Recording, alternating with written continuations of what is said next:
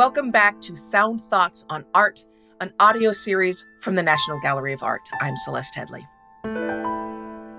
When we engage with art, it kickstarts our five senses. We hear music or feel the beat of a drum in our chests. We see the vivid colors of a photo. We take in the three dimensions of a sculpture. We savor the taste of fine food.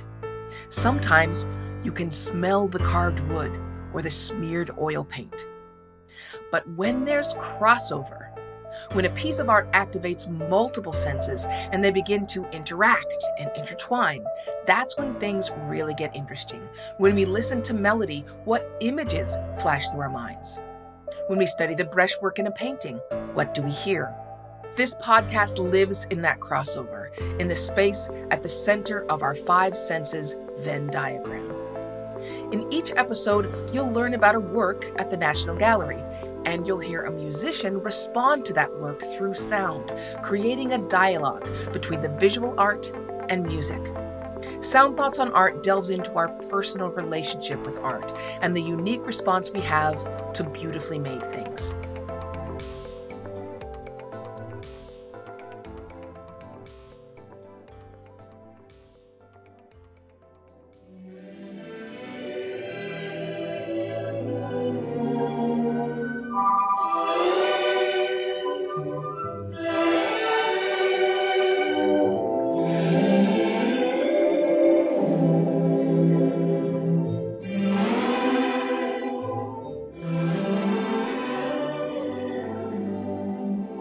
In this special episode of Sound Thoughts on Art, we're diving into the work of Haarlem photographer James van der Zee. Beginning Sunday, November 28th, 2021, the gallery will host a special exhibition of van der Zee's photographs, including some 40 pieces of his work. Each piece is a kind of love letter to Haarlem in the 1920s and 30s. The colors, the music, the fashion, the parties. In this collection, one photograph in particular caught my eye. It depicts a man and a woman, a couple, standing just outside their car. The focal point of the photograph is as much these people as it is what they're wearing, thick, luxurious fur coats. Looking at this picture, you can almost feel what it would be like to run your fingers through that material. When I saw this photo, what I heard was the blues played in an upright piano, much like the shuffling tune that William Grant Still wrote in 1937 for the CBS Symphony Orchestra. William Grant Still is my grandfather, and he wrote the suite Lenox Avenue to honor the neighborhood north of Central Park where he lived, naming it after the thoroughfare that Langston Hughes called Harlem's Heartbeat. Still describes, using melody and rhythm, the feel of this New York street as the sun begins to set. We see men throwing dice, hear a church choir singing hymns, step back as the police break up a fight, and step inside a crowded apartment to attend a rent party. Back in the early 20th century, black tenants in Harlem used to invite people over, book a band to play, and then pass the hat to try and get enough money to cover their rent. When I saw van der Zee's photo, I imagined this finely dressed pair stepping out of their car and heading upstairs to pay their 25 cents to eat pork chops and dance until the small hours. So for this special episode of Sound Thoughts on Art, we want to introduce you in more depth to the world of early 20th century Harlem, both its people and its music.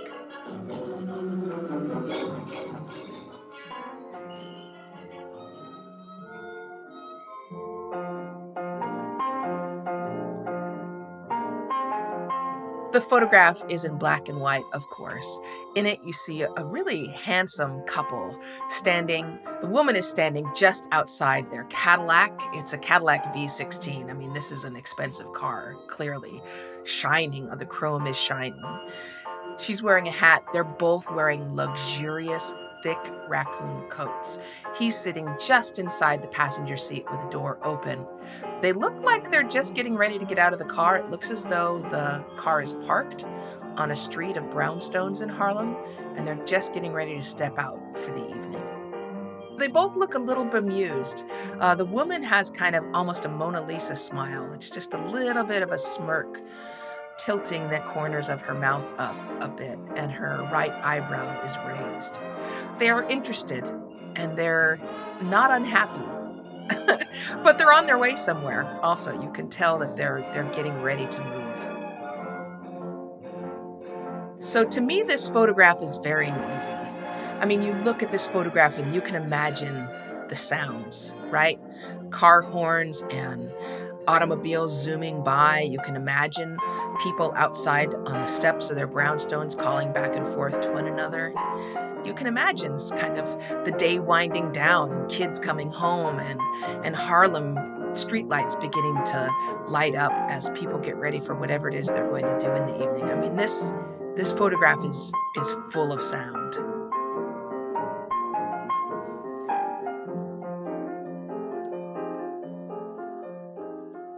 For more on the Harlem couple and Vanderzee, we're joined by the curator behind the gallery's special exhibition titled James Vanderzee's Photographs, A Portrait of Harlem.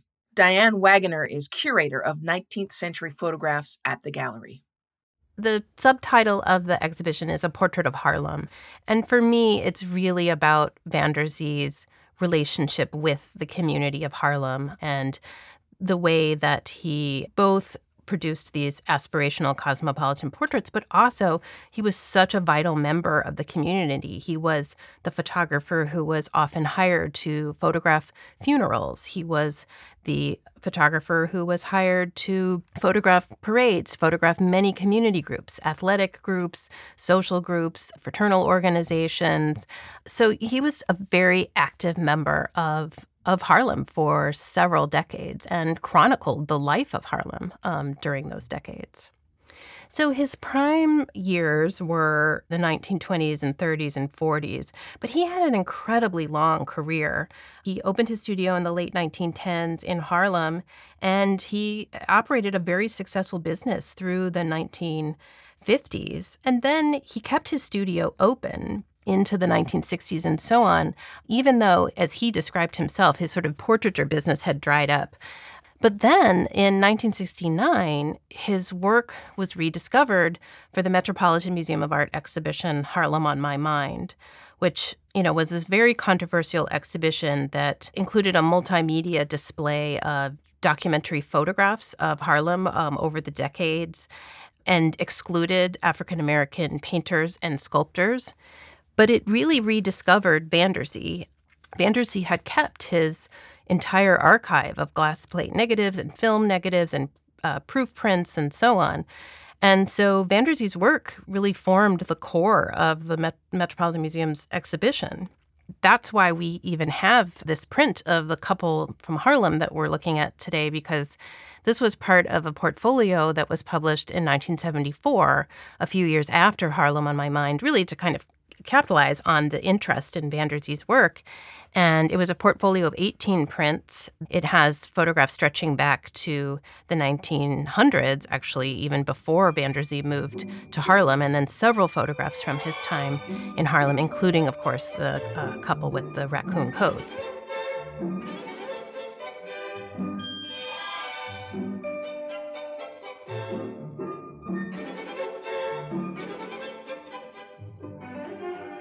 Vanderzee didn't say what street this is, but Lenox Avenue, it's now known as Malcolm X Boulevard as well.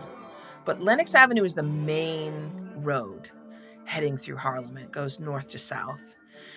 Lenox Avenue has always had a little bit of romance around it. Langston Hughes wrote this great poem called Jukebox Love Song about Lenox Avenue, and he said, "Take Harlem's heartbeat, make a drum beat, put it on a record, let it whirl, and while we listen to it play, dance with you till day." Lenox Avenue has always had sort of this rhythm to it, and so many of the musicians and artists and writers of the Harlem Renaissance mention Lenox Avenue in their work. And so I imagine this couple stepping out of their car in Lenox Avenue and getting ready to go to a party.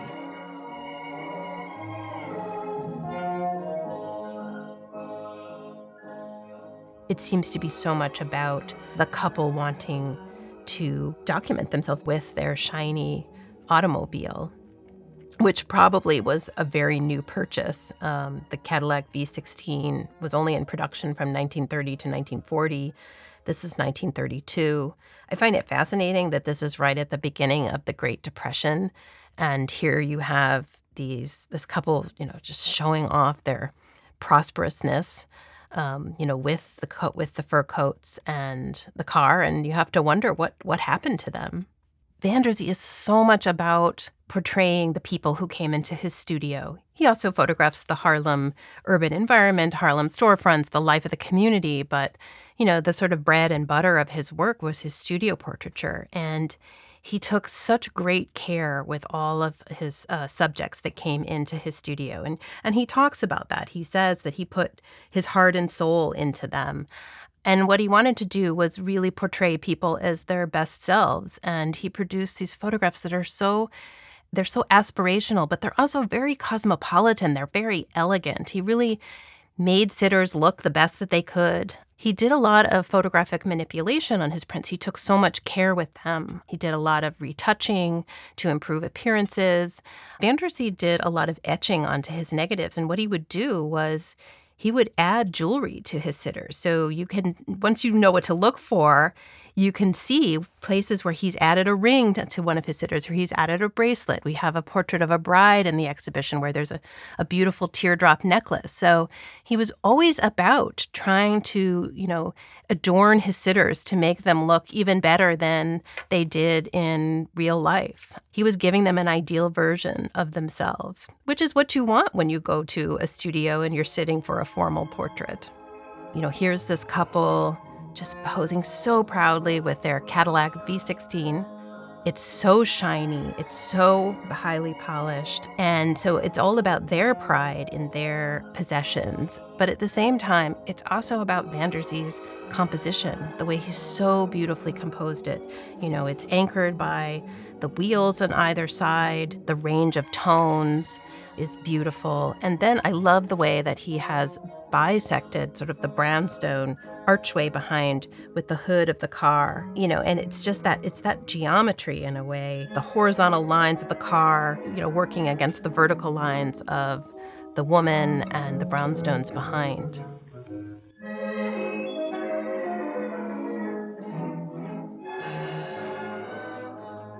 Here's an extended excerpt of William Grant Still's Lenox Avenue as performed for broadcast in 1938 by the Columbia Symphony Orchestra.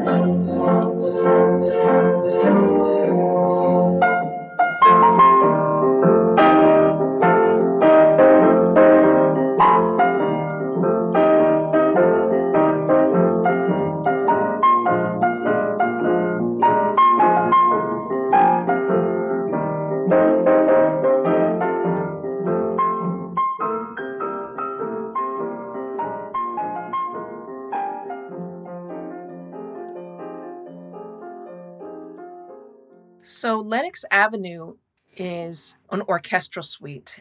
It's odd because William Grant Still occupies a pretty unique place in 20th century music. He just didn't fit anywhere.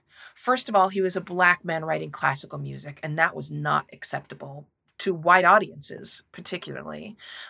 You're talking about a time, an era in American history when you had Count Basie and Ella Fitzgerald and Billie Holiday performing, John Coltrane, Thelonious Monk. Dizzy Gillespie was at the very beginning of his career. Miles Davis, I think, was born in the 1920s. Louis Armstrong, Duke Ellington. The country and the listening audience was very familiar with and comfortable with African Americans playing jazz music or the blues. They were not comfortable with African Americans writing music that would be played alongside Mozart, because classical music was thought of as art music. It was thought of as intellectual music. And so it was very difficult for many white people, frankly, still many white people, to imagine that a Black musician could be educated enough to write classical music. But at the same time, the type of music that people were writing in the 1920s, the 1930s, when James Van Der Zee was taking many of these photographs, even in the classical world, was not the kind of music William Grant Still was writing. He was a melodist. And at this time, some of the most important composers were writing atonal music. They were focusing on dissonance. And many people in the classical music field as well criticized William Grant Still's music as being too melodic. There was one critic who sneered that the audience would probably be able to walk out of the concert hall humming the tunes from the music, as though that were an insult. Grandfather had people telling him that if he was going to write classical music, he needed to focus on what were known as Negroid themes. So there's all these people saying, if you're going to write classical music, it should sound like Duke Ellington. But then there were others who were saying, well, he's just writing Negro spirituals as classical music. So there's just no winning. I mean, and I'm sure the same was true for James Van Der Zee. It's just someone else is writing the rules. Someone else is literally defining your identity as an artist. And that has to be frustrating, that your success is blocked because no matter what you do, you cannot fit into this mold someone has created for you.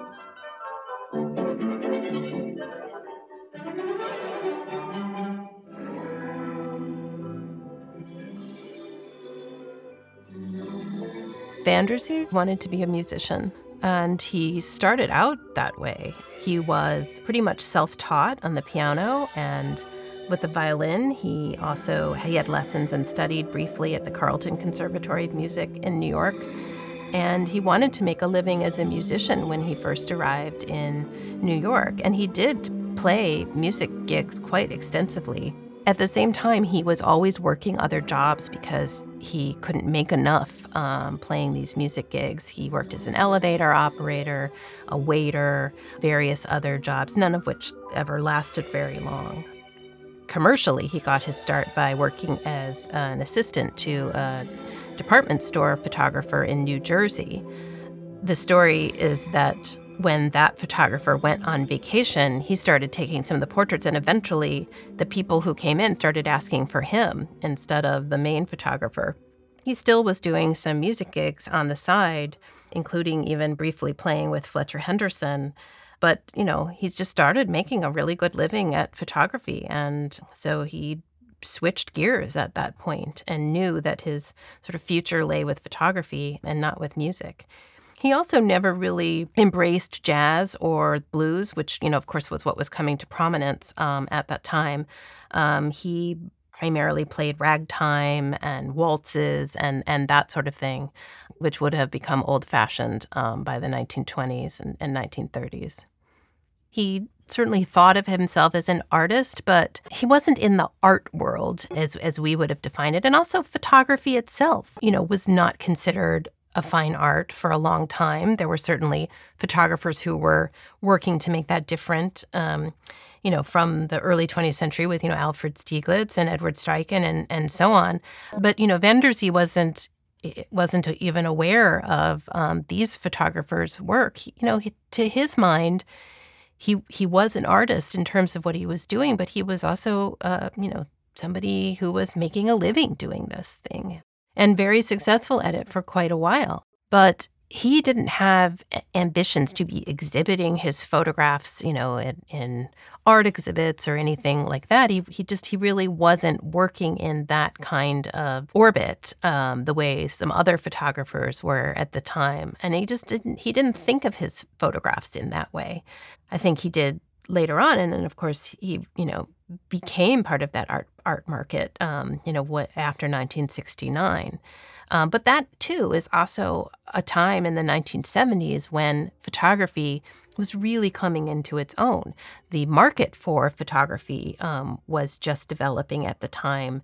That's when you sort of had your first collectors of photography, a lot of museum collections. Some of them started earlier, but others, got started in the 1970s. So, in a way, his timing was sort of perfect when, he was catapulted up into the national spotlight with Harlem on My Mind, because this was a time at which photography itself was becoming just much more interesting and much more well-known to the broader public and to the art world. Harlem at that time, and my grandfather lived there during this period. Harlem at that time was just street after street of successful Black Americans. I mean, the who's who of Harlem in the 1920s and 30s is unbelievable. There was Selma Burke, the sculptor, Augustus Savage, also a sculptor. There was Bessie Smith lived there, James Johnson, Duke Ellington, U.B. Blake, who wrote Shuffle Along and lots of other things. Cab Calloway, Fats Waller lived there at this time. Ethel Waters, Paul Robeson, Bill Robinson, Bojangles. The writers were unbelievable. Zora Neale Hurston, Claude McKay, Langston Hughes, Countee Cullen. I mean, we are talking about Black Americans at the height of their powers in this era, who had all the joy of being born free. In my grandfather's position, he was not the child of a slave. He was the grandchild of a slave. And that brings enough distance to also inspire some confidence, some brashness, and to speak up, to begin to speak up about what your rights are. I can look at the era of the Harlem Renaissance and you begin to see the roots of the civil rights era that we all think of from the 1960s and into the 70s. Langston Hughes began to talk about the unfairness of the treatment of the Black Americans versus white Americans. Many of the writers did. Zora Hurston, Countee Cullen were writing about this. My grandfather's writing music about this. And so this is the beginning of a generation of Black Americans who are far enough from the Civil War that they felt they had the right to speak up for themselves. And they had the right to be successful and to flaunt that success if that's what they wanted to do. I'm not saying they were safe. I'm not saying that they didn't suffer at the hands of both the criminal justice system and in pretty much every system in our country. They absolutely did. It is both true that Black Americans, especially in Harlem at this age, were experiencing success like they never had before, and also they were experiencing poverty and financial instability and violence. But there was some defiance to the way that they lived their lives and their insistence that they be joyful. Yes, he was very much photographing, Black inhabitants of Harlem, but his photographs are very universal as well. So, anyone from any background can look at them and, see themselves in them, because there he is capturing so many different life milestones, all the various life rituals that we go through, weddings, graduations, having a family, photographing your children. So they are both specific and universal at the same time.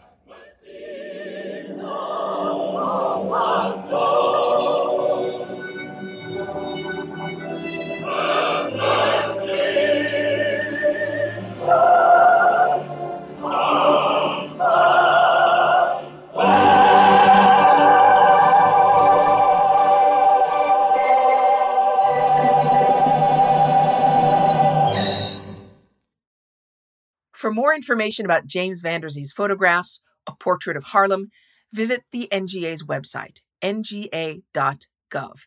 The special exhibition runs from November 28th, 2021 through May 30th, 2022 in the gallery's West Building. Admission is, as always, free to the public. And you'll hear more from Sound Thoughts on Art very soon. Make sure you're subscribed wherever you get your podcasts. If you take a moment to leave us a review or share the show with your friends, we thank you.